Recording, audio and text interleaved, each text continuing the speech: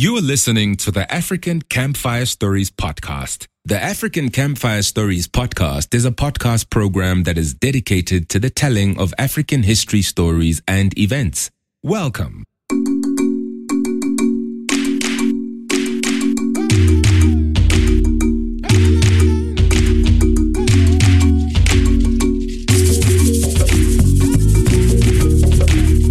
At the African Campfire Stories podcast, we strive for quality programming, but to bring African history stories to you, we have to wade through dozens of facts, names of people, and names of places.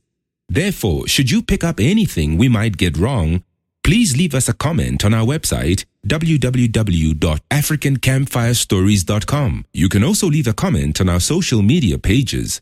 On Twitter, African Campfire Stories. On Facebook, African Campfire Stories. On Instagram, African Campfire Stories. Your contribution will help us keep us honest, and it will go a long way in making this podcast a success. Also, to create this podcast, we use source materials from historians, academics, and other writers. We therefore would like to take this opportunity to thank all the men and women who write about African history. With that being said, now we turn to today's episode. This is episode 3, Cold War Pawns, the Cold War in the African Context. This is the second episode of our first series called Cold War Pawns. Before you listen to today's episode, we highly recommend that you check out episode 2, which is an episode that provides an introduction to our Cold War Pawns series. For an overall introduction to our podcast, you can check out episode 1. As we stated in episode 2, we will give you a number of background episodes to the Cold War before we get to cover African countries specifically. This episode continues in the vein of providing a background and context for our Cold War Pawns series. And so, let us begin with what we have to discuss today. The Cold War is named that way because it was a conflict that did not spill out into a shooting war between the principal participants of the Cold War, the USA and the Union of Soviet Socialist Republics. That is, the United States of America and the Union of Soviet Socialist Republics did not directly go to war with each other during the Cold War. But don't let that fool you. The Cold War has had a significant impact and consequences on history that have been far-reaching. Also, just because the USA and the USSR did not engage in direct fighting, it does not mean that people did not die as a result of the Cold War. It was a conflict of long duration, starting around 1947 and only ending in 1991 when the USSR collapsed. Both the USA and the USSR carried on the Cold War into Africa with such dedication and ferocity.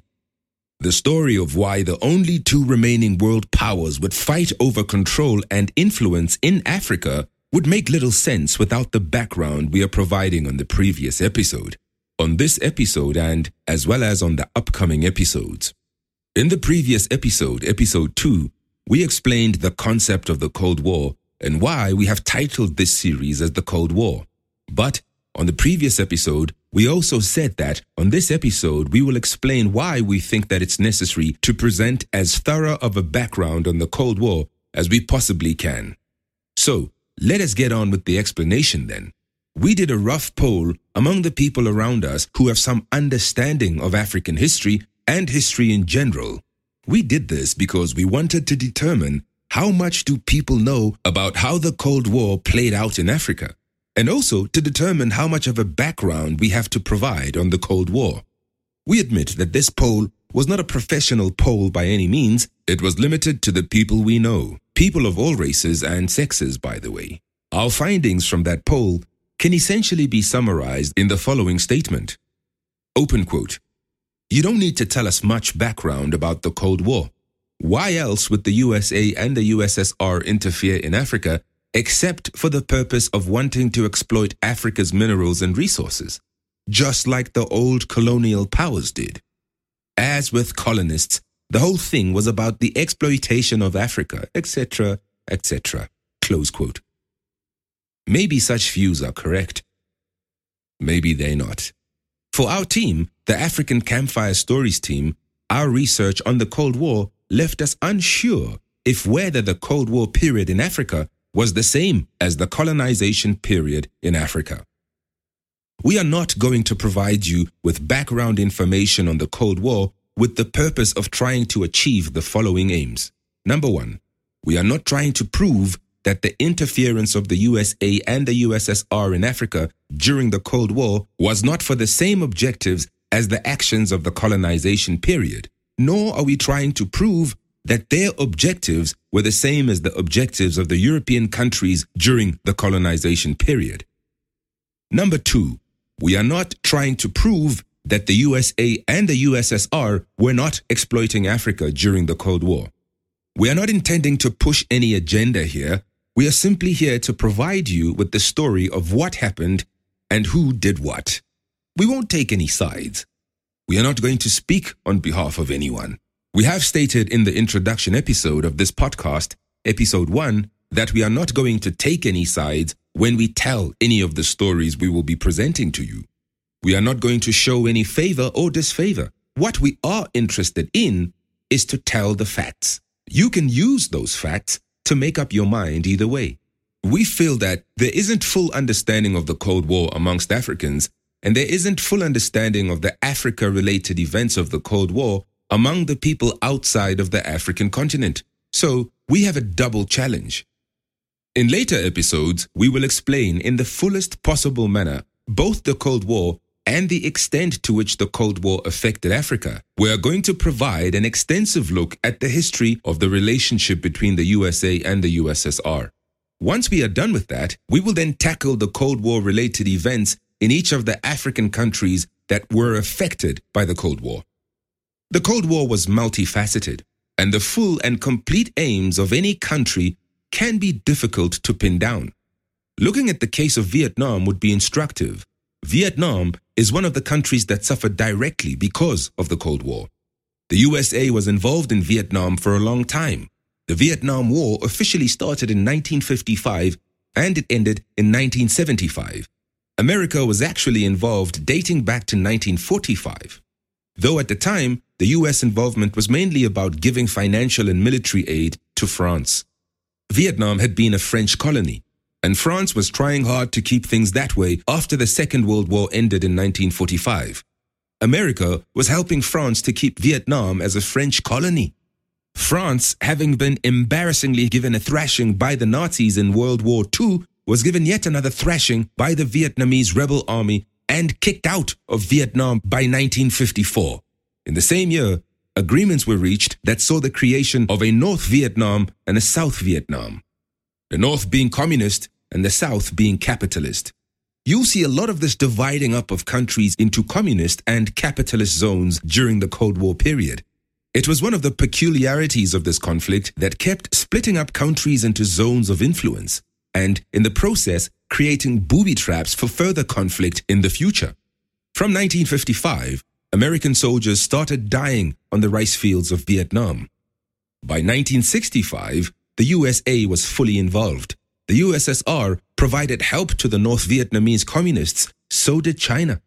Just as we would see in our story, when we get to talk about African countries, the situation in Vietnam was essentially a civil war between the Vietnamese people. The USA and the USSR threw themselves into an already brewing situation. What is surprising about the Vietnam War is that all of the US presidents who were involved in that war were seemingly dubious about the benefits of America's involvement. Harry Truman, Dwight Eisenhower, John F. Kennedy, Lyndon Johnson, Richard Nixon, all these US presidents at some stage complained in private conversations about fighting a war in that country they didn't care for, a war that they saw little point of fighting.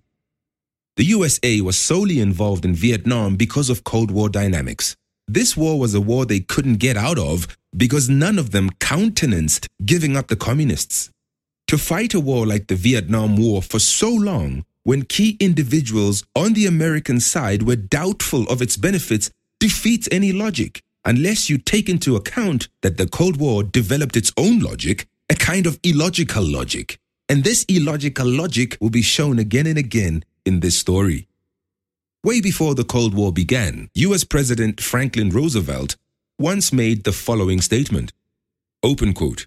We have nothing to fear but fear itself. Close quote. The Cold War period can be said to be an era that generated fear from fear. It would not be easy to understand why in Africa, the USA and the USSR each supported and stuck with some of the most horrible leaders the African continent has ever seen without understanding this concept of illogical logic, which seems to have been driven by the phenomenon of fear generating more fear. To understand why something like that could happen, you need to understand what both the USA and the USSR considered to be at stake during the Cold War.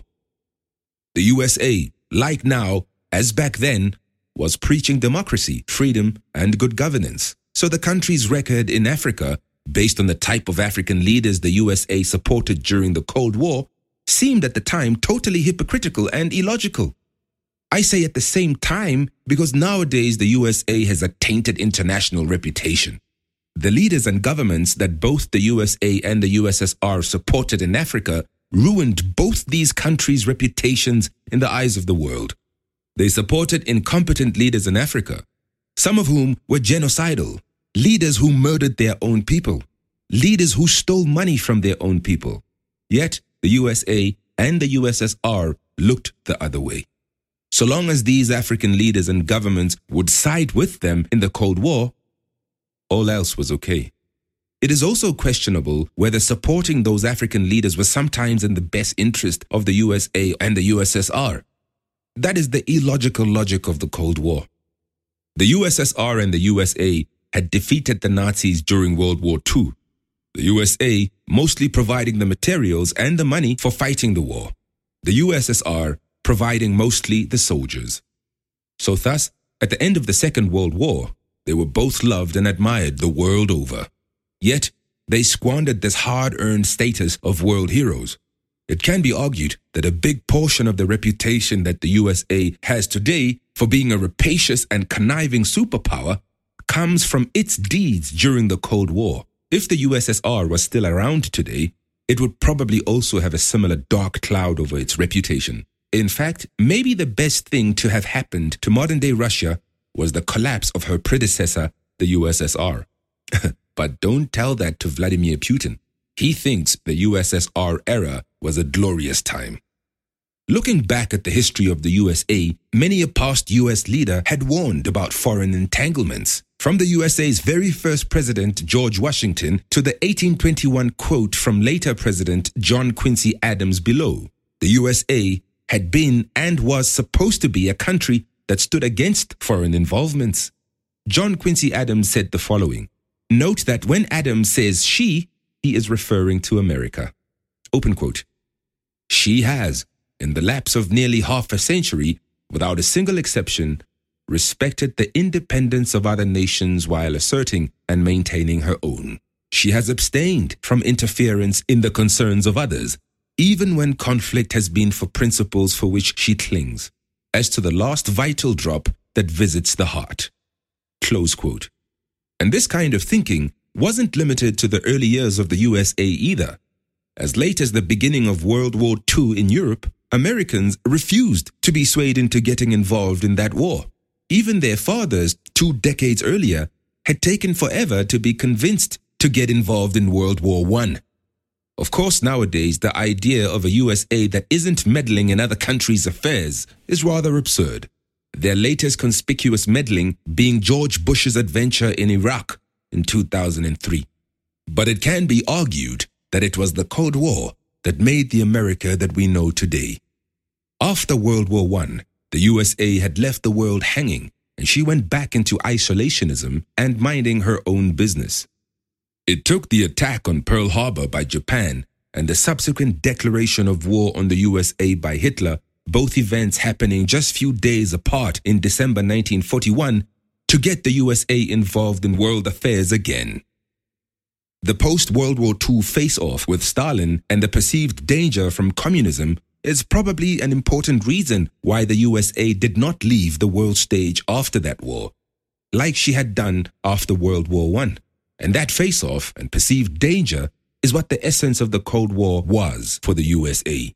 On the other hand, The system that the USSR subscribed to, communism, had been born as a way for providing a means of solidarity and common struggle amongst workers across the world. When the USSR first went communist in 1917, there were efforts to spread revolution across Europe. However, it should be noted that later on, due to circumstances and challenges at the time, the USSR had to adopt an approach they called socialism in one country. According to this thinking, the USSR would take a pause from propagating world revolution and focus on developing communism only in the USSR. Joseph Stalin also made a show of disbanding Comintern during World War II. The Comintern, which was short for Communist International, was an organization created by the USSR to spread revolution all over the world. Some historians, however, believe that the USSR never ever stopped propagating world revolution, that the publicized breaks from pushing for world revolution were just propaganda stunts. The Cold War came to Africa as the colonial powers that had been occupying Africa for a long time were packing up and leaving. So, why would the USA and the USSR, who had not been associated with the age of African colonization, come running to Africa as the likes of Britain, France, Belgium, and Portugal were closing shop? Why was winning over Africa so important for the two world powers? To have an answer for that question, you need to understand that the Cold War was like a marathon. It's a marathon that began around 1947 and ended with the collapse of the USSR in 1991. Africa was a crucial lap in that marathon. Neither of the superpowers wanted to lose the African lap of that marathon.